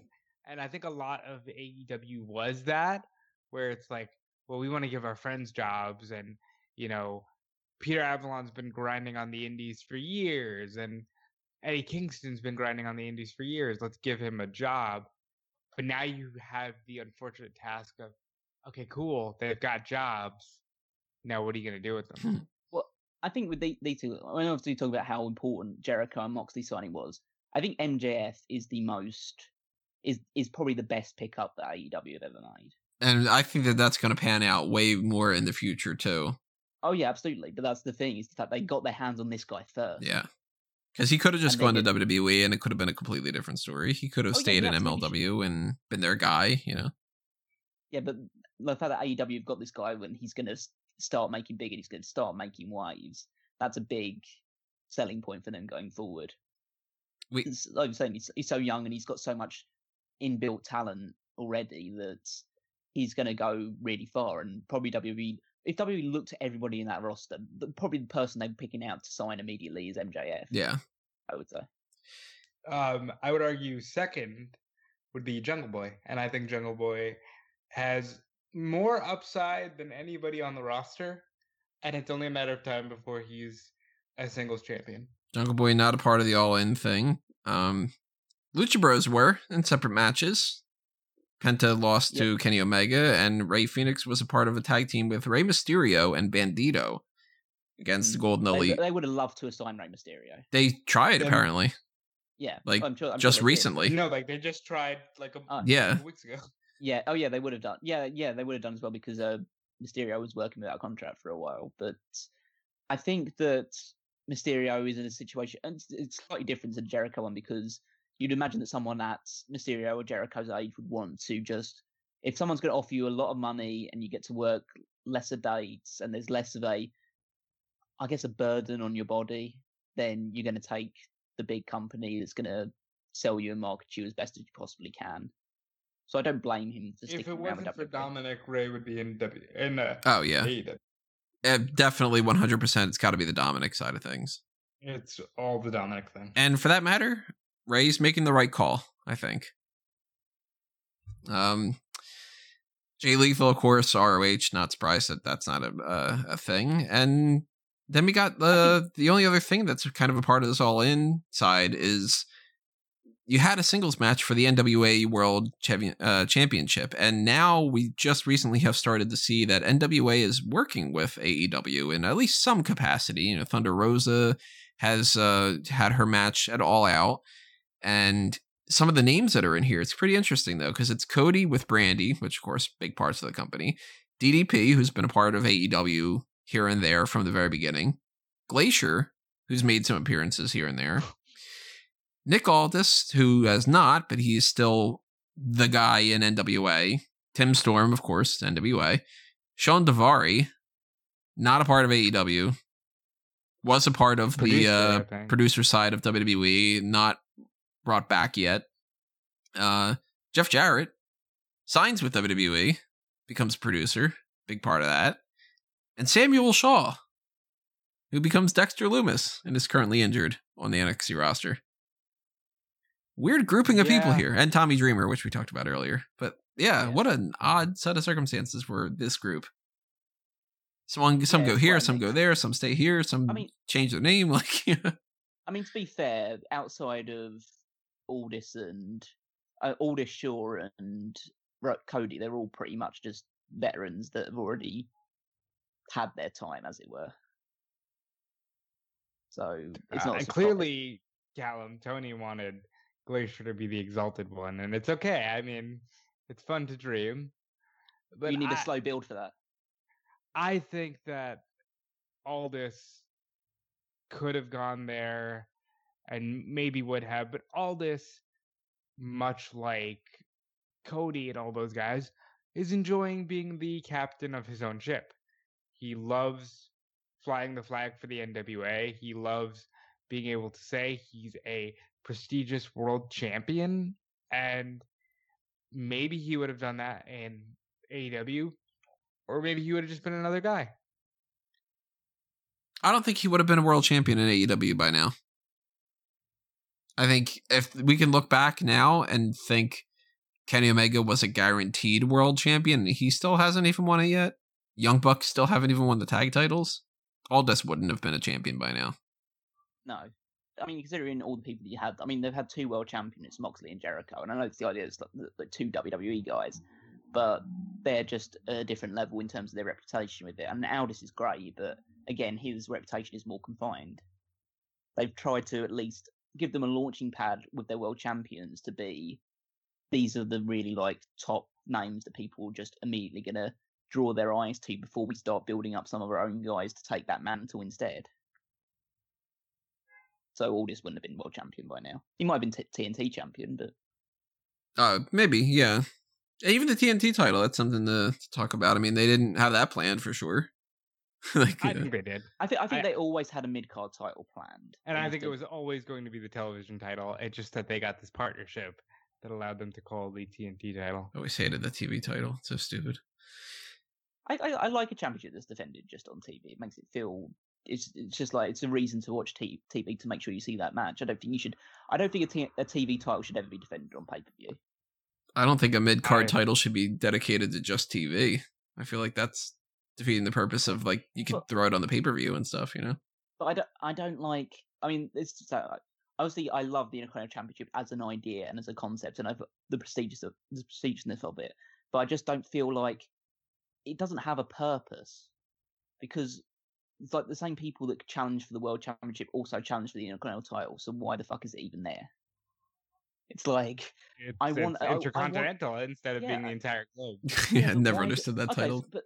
But why does AJ Styles has been a multiple-time world champion, so why does he become Intercontinental champion? Why does Jeff Hardy become Intercontinental champion? Because surely they're at the level that they could fight for the world championships. Why they need to be Intercontinental champion? It's just another belt that's there. It's no different from the world championship, really, in any regard. I think that whenever you have a mid-card title or any other title, it needs to have some level of distinctiveness from every other title you have on there. Because otherwise, why would you go for it? Why would you not? I want everyone just go for the world championship. It's like, in my mind, it like says, okay, so I couldn't win the world championship, so I'll settle for this one instead. It's always like saying, okay, this is the worst one, so I'll try and win that instead, because I couldn't win the best one. Yeah, I understand what you're saying, but I think mid-card titles, they're imperative. I think it makes a lot of sense when you say... I think mid-card titles are useful. I just think they need to distinguish themselves, where it's like saying, okay, we have this championship, but you can only win it if you're a certain weight, or you can only win it if you're under 30, or something to that effect. Like something that distinguishes, like, this is the reason why these people are going for it, because they're whatever, under 30 or whatever, and so this is like their stepping stone to the next title opportunity or something like that. Yeah, and I think eventually you'll see a national heavyweight championship or something to that effect, or just like an open weight. Well, they don't have weight divisions anyway, so you can't do that. I think that they'll get a cruiserweight. What's the point of having them in a cruiserweight? Like, guys. the guys are cruiserweight. Yeah, I mean, cruiserweight level, like 100 pounds. I'm not saying I think that there's a purpose for it, but I think that they're going to do it at some point. I think they might have a I don't want to say a hardcore one, but something that's a bit more just is gimmicky compared to the other titles. See, I want, after seeing the 24/7 championship for a year, I would like a return of a hardcore title or something that's less Looney Tunes, because I think we've seen now that the 24/7 aspect of the hardcore title without the hardcore is just Looney Tunes. No, it's WWE just saying that's good enough that we do roll-ups. Like, they could do a lot more with it. They did at the beginning of it. Well, I think AEW has a roster that could accommodate, a hardcore title or something like that pretty well, because you have like Janela, and you have, I think Pentagon and Phoenix would work well in that environment. Butcher and Blade would probably fit into that quite well. Darby Allin. You would have had Jimmy Havoc probably, but you'd have I think Brian Cage could fit into that quite well. Well, maybe that's what they're going to do with the FTW title. It might be. They do have plans for that one, so. Because if I wouldn't against that. All they got to do is call it like the No Limits title or something like that, and be like, anything goes. They don't need to call it the hardcore title. Yeah, or just change the name of the FTW one to that instead. Because what's FTW stand for again? Fuck the World. Fuck the World. So they can't call it that. They can't call it the Fuck the World Championship and have that be on like press releases and stuff like that. But it's the idea that you could transition that into a hardcore title or a No Limits title, in the sense that it has prestige from ECW. Right. So that's kind of like taking that legacy forward into a new era. Now, I think it's a massive, massive mistake that they're going with this whole FTW thing, because it's kind of like, let's bring Taz's belt in and make that a part of the company. I think that that's an instance of Tony Khan just kind of marking out for something. And I think we've seen some of those things here and there. Yeah, we got to talk about Tony Khan. What do you want to talk about? He's the head of this whole thing, and sometimes, not all the time, and sometimes it's nice, but there are times I get the vibe of, okay, dude, you're just so stoked to run a wrestling company, and I get it, but I think it clouds your vision sometimes. I think that he's a guy who, it was kind of his dream to do this. And I agree with you in the sense that it does kind of make him a bit more of a fan than maybe he needs to be into like the businessman side of things. But I think that it also means that he's going to inject a lot of more passion and emphasis into it than someone like, I was going to say someone like Vince, because Vince was obviously a fan to a certain degree. But it's just someone who is going to inject a lot of enthusiasm and want to do something good with this, and that's more positive than having someone who's just thinking about it from a business sense, especially with like a creative outlet like wrestling. Like, he's not someone who's just going to look at numbers and just say, okay, this is doing well, this is doing badly, so take this guy off, take this guy on, that sort of thing. He's going to be a bit more open to ideas, and it's not perfect, but I don't think any wrestling promoter does everything right 100% of the time anyway. Absolutely not, but he's going to make a lot of mistakes. Yeah. And he is making a lot of mistakes, but that's part of the learning process. And I say, but even though we're looking back in this review and we've obviously covered a lot of ground, but it is only 2 years into it. Not even a full 2 years, too. Yeah, and this company is not the finished article by any stretch of the imagination. No. But it's... And by the way... I think it's closer now than it was. By the way, the whole hook for this year was, wow, guys, the first full year of All Elite Wrestling touring shows, that didn't happen. At all. They got fucked. Everyone's gotten fucked by the coronavirus stuff, but it's awful when your first year as like a fully established TV running company is in this year of all years. I mean, they've had bad luck in a lot of regards, but that's probably the worst thing they've been hit with. But hey, you know what? That might, again, benefit of hindsight. It might have worked out best for them, because they're still on their way to having another TV show on TNT. They've been putting more effort into Dark than anything that they've done before. They've signed a 3-year contract with TNT now, like an extra 3 years on top of their previous deal. Yeah, so now they're locked with TNT for a while. They came in at a time where I think if this would have been that they started like the way that they did beginning of last year, that would have been the beginning of this year, the promotion might be dead. Yeah. Yeah, I'd think so. I think if it had started, if it happened in 2019 when they were forming it, they probably would have abandoned it or stalled at the very least. Mm-hmm. And people would have signed elsewhere. People would have maybe just not been wrestlers. Maybe some people just go, yeah, well, I don't have a job and whatever, so I'm just going to start doing this, laying concrete or whatever the hell. Like, I mean, people that could have done would have signed with WWE just to get that security. Yeah. At that point in time. So WWE obviously would have been approaching things a lot differently. Maybe they wouldn't have signed a lot of people. Maybe they would have signed more people. I think they would have signed a lot of the top names because they thought they were available, and then they would have released some of their other people to try and balance it out. I think being the Elite would be on the network right now. Probably. I think they have their own table for free thing almost. I think you'd be able to say that the Young Bucks and Kenny Omega would be in WWE. Absolutely. I think Cody Rhodes would be a world champion. I think Cody, had he gone back, had they all gone there, Cody would have been top guy.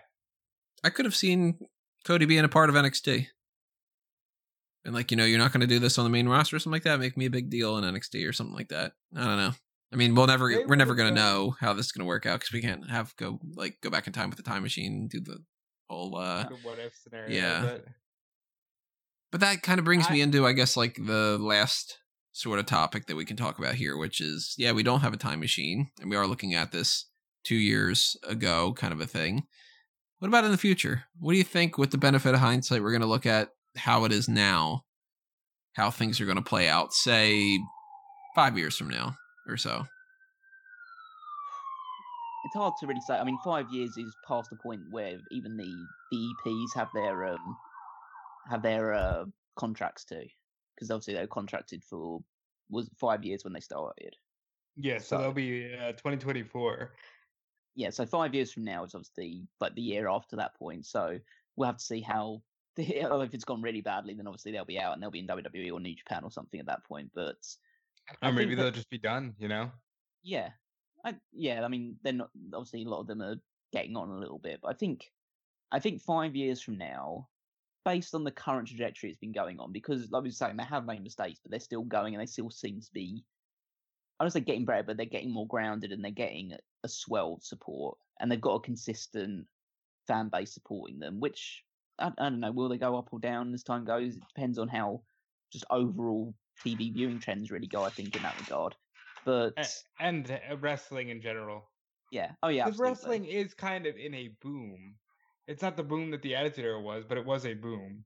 I think wrestling's in a lull at the moment, significantly, just based on, cause it's always been my mindset of the I don't know whether I discussed this before on the podcast or not, but it's the idea that because WWE is doing badly, all wrestling is doing badly in North America at the very least. Because when people think about wrestling, they think WWE. So realistically, AEW and a lot of these other promotions need WWE to be doing well, because then it draws eyes to them as well, because people are just watching wrestling, and people know that, and they actually want, in a way, to just have WWE succeed as well. So a lot of it will depend on how well WWE's doing at that point in time as well.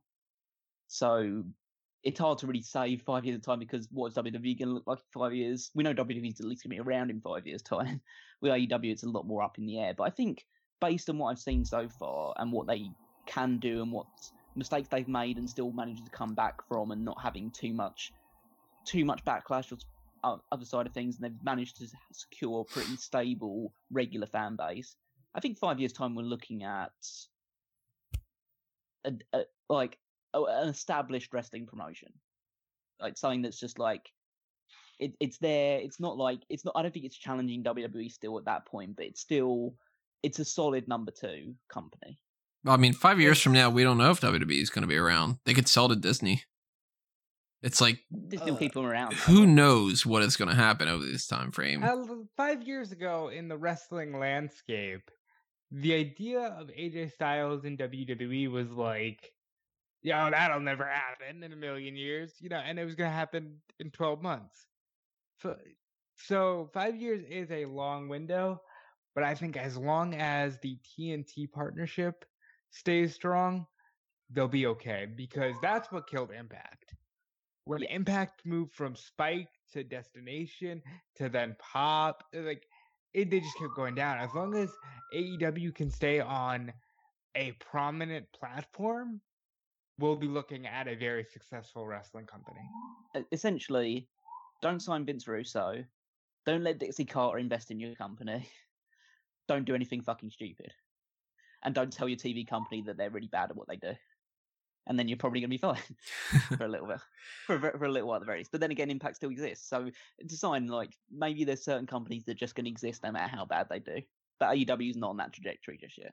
I think that AEW is pretty much a guarantee to still be around this time. I think that the mistakes that they've made haven't been gargantuan enough to make me go, oh, I don't know, this might go under. They'll make mistakes. They'll have some lulls. They'll have some downsides. You know, anything's going to be positives and negatives. But I just can't imagine that they're not at least on the same level that they're on now, if not higher. And I'm assuming higher. Let's not look like 5 years first. How about in a year's time? Do you think AEW's audience is bigger or smaller than it is right now? In a year, I think the same. Depending on the pandemic and whatnot, I think the audience could be bigger, but the key will be getting some main acquisitions that will make more people tune in. And you know, wrestling as a whole is struggling right now because a lot of people signed to major contracts, and the crop of people coming up in the independents now don't have that buzz. Part of the buzz of AEW was these guys have all been toiling away for over a decade almost. So a lot of the people now don't have that buzz. But one or two key signings, and I think we're looking good. As long as AEW is back to playing arenas at capacity, we're looking very good. Maybe one final thing then, that's like one idea that's been going through my head, because obviously we're looking at our retrospective All In looking at like the All In people that we discussed and stuff like that, who's like the one person from All In that they should have signed that they didn't end up doing? And obviously we know all the factors they're involved in. They couldn't possibly have signed certain people, but if they had the pick of everyone from All In, who's the one person they should have signed that they didn't? Yeah, I mean, like, you could tell now that we know the circumstances, everybody that would have been like, it's Marty Scurll. No. I would say out of everybody that they could have gotten that they didn't already, because they got most of them. That's the thing. Yeah. Man, my gut reaction would have been Tessa Blanchard, but her problems ended up just completely killing that. I mean, if they could have gotten Okada, maybe that. Obviously, Okada is like something that, you know. Yeah, I mean, Okada was on the card, and, you know, I think Ibushi would have helped. I'm almost trying to keep it like within the like realms of somewhat realistic. Realism. Well, at least I spoke to Ibushi. If I had to pick one, just judging based off of all of the problems, I'd say Jordynne Grace. Yeah, I would have two choices, which is you sign Jordynne Grace, or either Jordynne Grace or Chelsea Green, and you try and build them as like, because they're very prominent female wrestlers, and they probably would have done a good job for you in that side of things. Or you sign Rey Mysterio. Yeah, like that's the other one. That's the on the nose. Like, well, if you got Rey, but at the same time, I feel like if you have Rey, it does great business in the beginning. But I'm thinking Jordynne Grace can lay that foundation for the women, and if they can say that they have, you know, a flawless women's division, or at least a better one than they do today, that erases a lot of the very minimal criticisms that they get. I don't think signing Rey would have really moved the needle all that much more. I think maybe a couple more people would have tuned in originally, but I mean, Rey's well past his prime. True, but he's still got a reputation behind him that's like, I mean, you look at, like, I mean, I'd say Jericho's well past his prime, he's still innovating and stuff like that, but it's just the name factor is more important than what he actually does in the ring. And the key thing, and this goes across all of wrestling, and I think we can end it here, is who do you think, if you look at the roster that they have today, who is the person that can transcend just the hardcore wrestling fan base and get them into talking about, wrestling again in the zeitgeist of pop culture. Anthony Ogogo. It could be. Still know nothing about this dude. Is it British boxer? Sure. It's fine. But in terms of it's probably Moxley. I'm going to say Darby Allin. I mean, I can rule out almost every single person I'm looking at. Like, Jack Evans isn't going to be the type or anything like that. But that's how you feel. I know that I would bank more on somebody like a Moxley than a lot of these other people. There's nobody that stands out to me, really, except I would have said maybe somebody who would have caught on in more fashion without things going down the way that they did. Maybe Sammy Guevara. Now, he's had a bad set of circumstances over these past couple of months. But a couple months ago, I mean, there was a big drastic difference between Sammy Guevara when he first came into AEW versus where he was a couple months ago versus where he is now. That's a big, down, up kind of thing. And now he's on the downswing. But does the unionization? I know it's the last thing to be the last thing, but since it's all the rage, does the unionization of wrestlers or the potential unionization help or hurt All Elite Wrestling? I don't think it happens. It won't happen. If that's obviously, thanks, guys. If I wanted the obvious answer, I wouldn't have asked the question. but it hurts them in the sense that they still apply similar working practices in terms of their contracts that WWE does. So they would fall under the same issue. They would fall under a lot of the same issues WWE does, not to the extent, but they still would have some sort of issues to ask for there, and they'd have to end up shelling out more money, which they don't have. The WWE does have. So, I think it would hurt them. It would hurt them eventually, but maybe eventually it would help them because eventually they'd get their practices more in order. And WWE's track record in terms of that thing is far, far more worrying than All Elite Wrestling's one is. So maybe they'll just escape with the fact that people just say, "Oh, why don't we talk about All Elite Wrestling?" And then you're just looking through the reams and reams of what WWE have done in terms of their independent contractors. But I don't think that's going to be a big issue even in the next 5 years or so. People have made all these noises before and it's never happened. So. And that was something that they had talked about pretty early on about the being employees and everything. I don't think that it's panned out the way that they were kind of advertising it as being. Well said. I just wanted to get that little bit of discussion in there. I agree with everything Callum said. It will still hurt them, but they have a better chance of adjusting than WWE does in the long run. They'll at least roll with the punches instead of trying to be a brick wall. They have a lot less of a track record that they need to answer for, essentially. And they can argue that they can be the promotion on the forefront of this as opposed to just being the promotion that everybody's trying to attack. Let's be honest.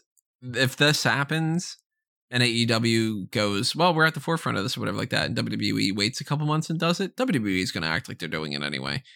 They would just market it as like the WWE Step Forward initiative. We're the first ever company that has this kind of thing. And it'd be like, they're not. And then it'd be like, yeah, we are. It's, The thing that WWE is able to do is that they can read the writing on the wall pretty quickly. So if they know this thing's coming in, then they'll just immediately try and jump on it and say that they're the ones that actually inspired that initiative in the first place, and they're the ones that actually talk to people in government to get this sort of bill put forward, so we can finally end this awful practice of treating our independent contractors like they're actually employees that we essentially just don't let them do anything else besides the fact that they don't have any rights or privileges, essentially. The employee revolution has become the employee evolution, and So no, the worker revolution has become the employee evolution. WWE work rate in the show. They're no longer called WWE superstars; they're called WWE employees. Well, I think that that's kind of good enough discussion that we got going on here. Some things good, some things bad, some things who knows, some things we'll have to see. I mean, there's no definitive yes/no answer because there's no definitive yes/no question to answer to begin with. Yes, there's one definitive one. What would that be? Are you happy that All Elite Wrestling existed? Like, yeah, I guess if you want to put it that way. Was successful when All Elite Wrestling happened. Well, in that regard, yeah. Yeah, I'm very happy with it. Yeah, I would say that it's made wrestling better. So we want to know what you have to say about all these topics. Drop a comment below, as I mentioned before. If you want to show us your support in whatever fashion you can beyond just the comments, I've already mentioned the Patreon, the YouTube membership whole situation that we got going on there. There's the merchandise shops on TeePublic and Redbubble. There are shops for not only just the Smart Out Moment side of things, but also A Mango Tees and Fanboys Anonymous. If you don't know what a Fanboys Anonymous is, check out that website, and you will see all the stuff on the geek culture spectrum, like TV show talk and stuff about comic books and video games and movies, and the announcement that I put up earlier today that I'm engaged. Woo! So that's over on there. The future of what's coming up next, we'll talk about in a moment. But one of the things that's coming up next is going to be the next episode of the Paul Heyman SmackDown podcast. So to fill you in a little bit about what you can hear on that next episode is going to be Callum. Yes, so the Paul Heyman SmackDown podcast, where me and Rob go back to the year 2002 to check out every single episode of SmackDown that Paul Heyman was the head writer for, and just enjoy some classic SmackDown action. I think the next episode you're looking forward to will be I think it's actually is it the Billy and Chuck wedding? I think the next one. The wedding. Yeah, it's the Billy and Chuck wedding. So that is, I haven't edited that one yet, just as a lot of spoilers behind the scenes. But that's a discussion. I think that's the longest episode we've done so far, and it's definitely not one that you want to miss because it's one of the best. The Women's Mount Rushmore podcast and this are some of the best discussions I've ever had with Callum. Yeah, so definitely, hopefully you look forward to that one and you'll be able to see it in your feed on Saturday. Other than that, that's almost leading into, there's going to be an Unforgiven special towards the middle end of September as well. So you can look forward to that one if you're on the Patreon. If you're on the Dark Cost tier of the $10, if you're paying that amount, then you'll get that extra episode as well. So if you want to listen to the whole thing, then make sure you're at that tier. Other stuff, you can follow me on Twitter at WeekMeister14. Check out all the articles on smarkoutmoment.com, including the Power Rankings, which is my weekly contribution, and the Fantasy League. Obviously, I put a little post in the Mega Maniacs earlier. I think it was yesterday, just giving a little update on what the first week was like. There's been a lot of changes thanks to my boy Finn Balor coming through on NXT recently. So I've been pushing myself a little bit further ahead of the pack, and Rob is almost off minus points, so that's something Very to exciting. look forward to as well. But I'll make sure to post another update sometime next week in the Fantasy League and let you know how everything is shaping out. Yes, and as for my plugs, you can follow me on Twitter at DudeFelice. Check out everything I've got going on WrestleZone and on Fightful, including I'll be on the Fightful podcast post AEW Dynamite. So this is not my last discussion about AEW today, and I hope you guys check that out. And I always appreciate the support, and I look forward to being on the Hot Tags and the Paul Heyman SmackDown podcast and every other podcast that Smart Out Moment ever does. Johnny? Well, those hot tags are coming up later on this week. We'll talk about whatever we need to talk about that happened in the world of pro wrestling over the past few days. Not a whole lot going on as far as my notes right now, but plans could change. I don't know how many times we've had a Friday where it's like, or a Wednesday or whenever we're recording, where we're just sort of like, not a whole lot of things to talk about. And then an hour goes by and we're like, oh, now it's going to be a 2-hour show. Sometimes that happens. Well, you can see, if you heard last week's episode, that turned into a dumpster fire quick. Yeah, so look forward to that coming up later on this week. And after that's the Paul Heyman SmackDown podcast. Then we start getting into whatever we do next week. Right now, the current game plan is ? We don't really have a plan. So if you have any suggestions of what you would like us to do, drop them in the comments below. We'll take all that into consideration, and then we'll play things the way that we need to play them. But thank you for listening to this edition. You can follow me all over the place. You can follow Smart Out Moment all over the place. And then we'll be seeing you when we be seeing you. This has been another Smart Out Moment, and we're being counted out.